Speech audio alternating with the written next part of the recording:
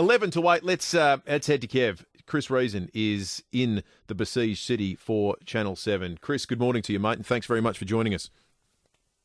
Good morning to you guys. Always a pleasure. So the latest we heard is that the city is now surrounded. Can you just describe what the scene has been there in the last few hours? Yeah, look, I mean, it ebbs and flows. It's been extraordinary to watch, but the mayor of Kiev is saying that he thinks that the entire city is now surrounded by Russian troops. Basically the noose has been placed around Kiev's head and it's beginning to tighten. Now, the extraordinary thing about this is, though, that this has taken the Russians so long to get to this position. The Ukrainian resistance, guys, is nothing short of phenomenal and almost inspirational, the way they have been fighting back these last 4 days.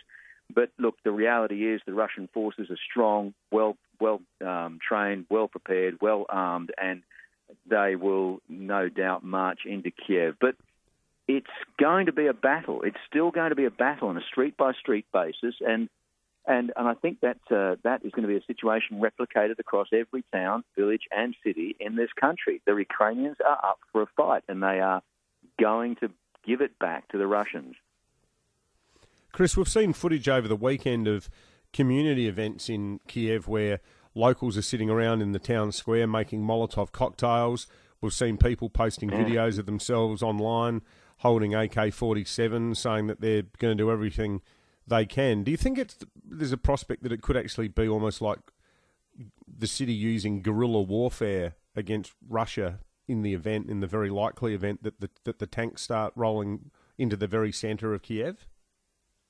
I couldn't agree more. And I think what we're about to see is, well, Europe's version of Afghanistan. We're going to have an Afghanistan in Europe, and it's going to last for potentially years, because the Ukrainians aren't just going to roll over and say, yeah, okay, Vlad, come on in, you can take the country back and go for your life. They're going to sit here and fight and make it uncomfortable for whatever occupying force is trying to take over. And all those scenes you just painted, Dave, with the mothers, the women, the children, filling up bottles with petrol and flammable liquids to basically create Molotov cocktails. The recipe, the instruction guide, is on the government website, and the government was saying to its citizens, follow this recipe, go and make these Molotov cocktails, and the laughing slogan was, greet your Russian invader with a cocktail, a Molotov cocktail.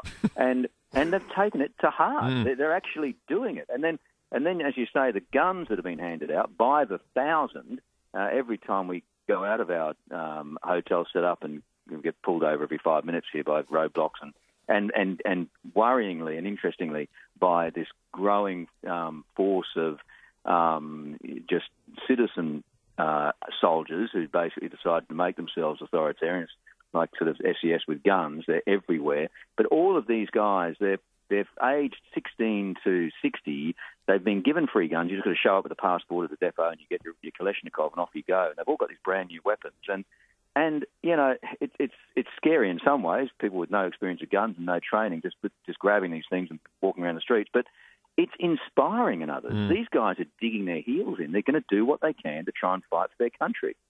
So what's it like living in the middle of a war zone at the moment, Chris? How much can you move around? How bound are you to what your accommodation is? How do you get information out from official sources like the Ukrainian government? How does it work? Yeah, look, I mean, it's the information part is extremely easy and extremely fast and slick, because it's all social media these days and it's all mobile phones. Which is fun and interesting. I've been trying to work out why the Russians haven't marched in and instantly taken out the communications and switched off our ability to report and people's ability to communicate and the enemy's ability to move their forces around using 3G and 5G and 4G, etc. But anyway, they haven't. So we've been able to keep operating on that front. In terms of the logistics and moving around, I prefer to spend my time, in smaller, low-profile places, not in the high-rise CBD towers. So I've been away from those. We're out in the suburbs of Kiev, and it's tricky. You've got to be extremely careful. We've got professional security with us. We choose the times of the day to do it. You've got really good local fixers who are tapped into social media and to particular apps and have their own contacts that know when we can go out, do our news gatherings, and then get back into the safety of the building when we need to. So we're running it that way. But it's dangerous. There's no two ways about it. I don't think I've been to a war zone more dangerous than this one. And the enemy is so intimidatingly frightening. The Russians are not mucking around. They're trained professionals, and they're also they're almost like they've been backed into a bit of a corner here. I think they've marched over the borders, 190,000 of them, thinking they were going to take over this country quite quickly, decapitate the capital city, the government, the whole caper there. But it just didn't happen because of this resistance. It's almost like they've walked into an army of 44 million, the population of Ukraine, ready to fight back. And they're sort of a little bit stunned. They're back on the back foot right now, and so is their president, Vladimir Putin, to the point where today, guys, I don't know if you've heard this news, but he's basically come out and said he's now put his nuclear deterrent forces on combat-ready status. Now, when a leader of a country, a superpower, starts talking about nuclear weapons, and if you go back through his history, he's never resorted to that in the 20-plus years he's been in power. That's frightening. He's looking like he's panicking. He's looking like he's extremely angry. He's pulling out the nuclear card, and we're only at day 4 of this war. Rezo, what can you tell us, or what do you know about these proposed talks between Moscow and Kiev that are now going to be held near the Belarus border, which is the country just to the north of Ukraine that's very loyal to Russia and has been letting the Russians use the country as a missile base? Surely Zelensky and Putin themselves wouldn't go to the talks, would they? Because if I was Zelensky, given that Putin's shown in the past an unbridled degree of enthusiasm for poisoning his opponents, I reckon if you're the leader of a state that's saying F you Russia quite literally, as the foreign minister said yesterday to quote him, I'd be worried about turning up to a meeting like that. Yeah, I think you and Zelensky are probably thinking exactly the same thing, mate. He will be as well, and that was the very basis of some very delicate and long negotiations to get to the point they announced today about these peace talks, because they refused. Zelensky said, I'm not going to Russia to do this, obviously, and Russia said, well, we're not going to Ukraine, and then what about we do it in Belarus, as you say, just to the north of Ukraine, and Zelensky said, well, you guys have been helping the Russians. You're just puppets of theirs. I'm not going to your country. So they've chosen the border between the two countries, the no man's land between the two countries, to have this talk. Now, would you turn up? I don't think they would at this stage. I think the foreign minister's marked down to go. But Zelensky's an interesting cat. He's been the most.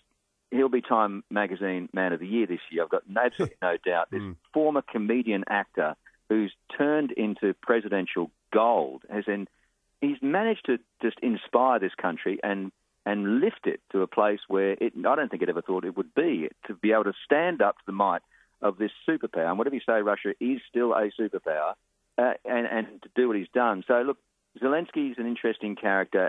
Will he go to those talks? I don't know, but everybody is hoping that those talks produce something.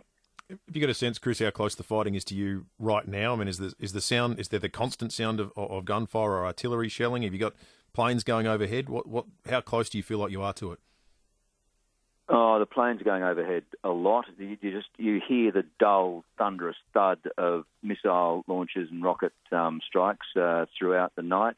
Gunfire is sporadic. I thought it would be constant. I thought it'd be, being ridiculous here, but more movie style. I thought they'd be with a force like the Russian Army and Air Force, that we would see a lot more constant and prolonged engagement. But it sort of seems to have broken down into very guerrilla-like maneuvers and very small pockets of resistance, and pockets of conflict that happen. Street-by-street fighting happens and it disappears. You'll hear a lot of gunfire and then suddenly it's all gone. You'll see they target one or two buildings with missiles and then they stop. It's an interesting tactic and strategy. I'm sort of watching and learning as it unfolds, but it's always there and it's always frightening, and everybody has a gun. And the other problem is, this one's interesting. You'll love this, guys.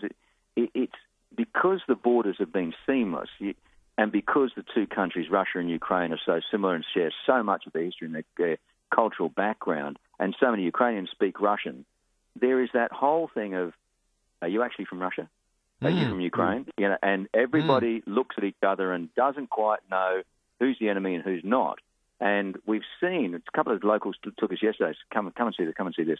And on the street, just outside this, just about a street back from an airbase, a red cross in this fluorescent weird paint had been painted on the ground, right? And the locals had painted over it black, and that hadn't worked. You could still see the glow of the red through the black. And so they put turf on top of it. And anyway, they told me it was an identifier, a mark that could be picked up from the air by Russian planes to be able to, work out where they were supposed to strike, where they were supposed to. But the person that made the mark, they believe, is someone from their village, and they can't work out who it is. Wow. I mean, that's just like frighteningly freaky, and you know that the enemy's amongst you. And look, it's a fascinating conflict, I'll tell you that. Will you stay safe, Chris? We really appreciate you giving us some time to talk to us here in Adelaide. Thank you. Thank you, Rezo. Anytime, guys. Chris Reason, who's one of the best reporters in this country. He is a brilliant journalist, that guy. And I'd tell you what, he's a braver man than I am when it comes to my idea of covering a conflict. Give me a nice, ugly Eastern Suburbs Liberal Party pre-selection brawl any day.